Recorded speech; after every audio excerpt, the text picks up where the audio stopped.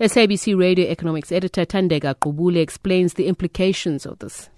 In terms of market cap, the JSE, the PIC accounts for about 13% of that, and so that's going to have a knock-on effect on the, on the JSE. That'll have ripple effects and a domino effect throughout the economy.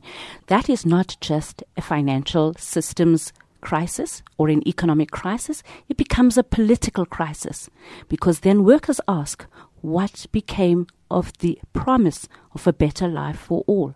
It becomes a problem for the country's fiscus, because many workers will then fall into poverty, and more people will be in the pool of people who are dependent on state grants.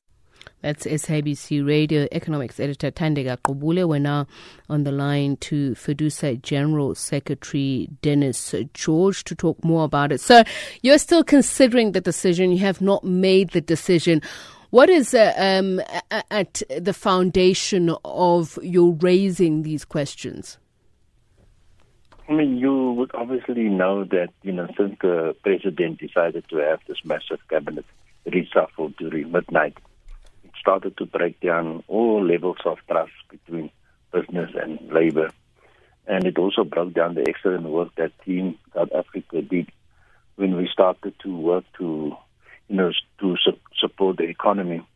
And as a result of that, a number of reports came out, the reports by the 3 universities, by Public Protector, and also by the churches, highlighting this trend of state capture, corruption, siphoning off of money. And last week on Thursday, rumors started to go around to say that there's moves to replace the CEO of the PIC with Mr. Brian Molefe, because the current CEO, is not dancing to the tune of the politicians. And that was the time that we started to raise the alarm about this. And on Friday, last week on Friday, the Minister of Finance phoned to say, look, these rumors are not true, but the level of trust is not there. And the government had a meeting. They said they're going to issue a statement before the meeting, and after the meeting they issued another statement, and FEDUSA met with the Deputy Minister of Finance on Saturday morning to try to find some common ground about, what is happening with the PIC and the relationship with the PIC and the government employee pension fund.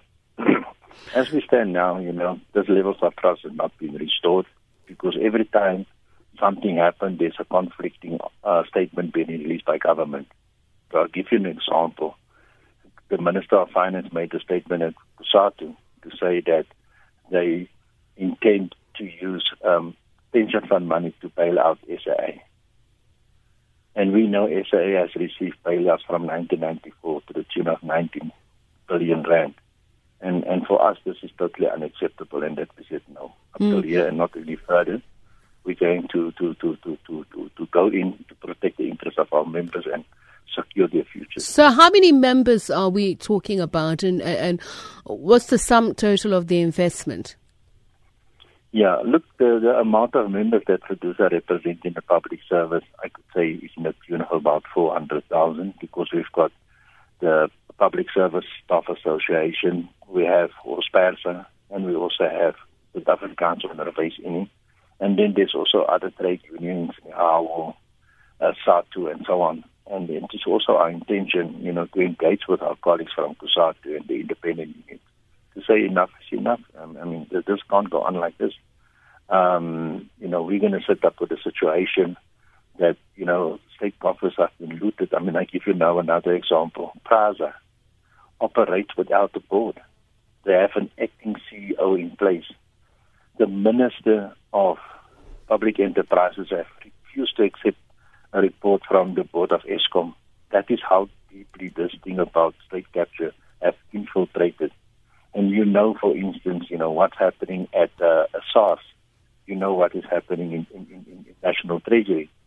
Quality people, experienced public servants have been rooted out of the system, and this is only because we have weak leadership. And the President of Jacob Zuma refused to step off. And then for us, this is unacceptable, and that is the reason why we're taking a firm stance. All right, thank you very much. Dennis George is FEDUSA's General Secretary.